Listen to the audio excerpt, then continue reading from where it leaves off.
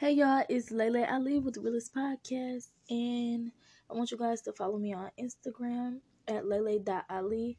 Follow me on Twitter at Ali_Lele. I want to give you guys a Black History fact on George Stinney Jr. He was the youngest person to be sentenced to death in the 20th century in the USA. He was only 14 years old when he was executed in an electric chair. During his trial, even on the day of his execution, he always carried a Bible in his hands, claiming that he was innocent. He was accused of killing two white girls aged 11 and 7. The bodies were found near the house where he lived. His trial was only 2 hours and the dictation only took 10 minutes, which consisted of an all-white jury. His parents were threatened and prevented from being present in the courtroom and were even expelled from the city. Before the execution, he spent 81 days in prison and was not allowed any visitors.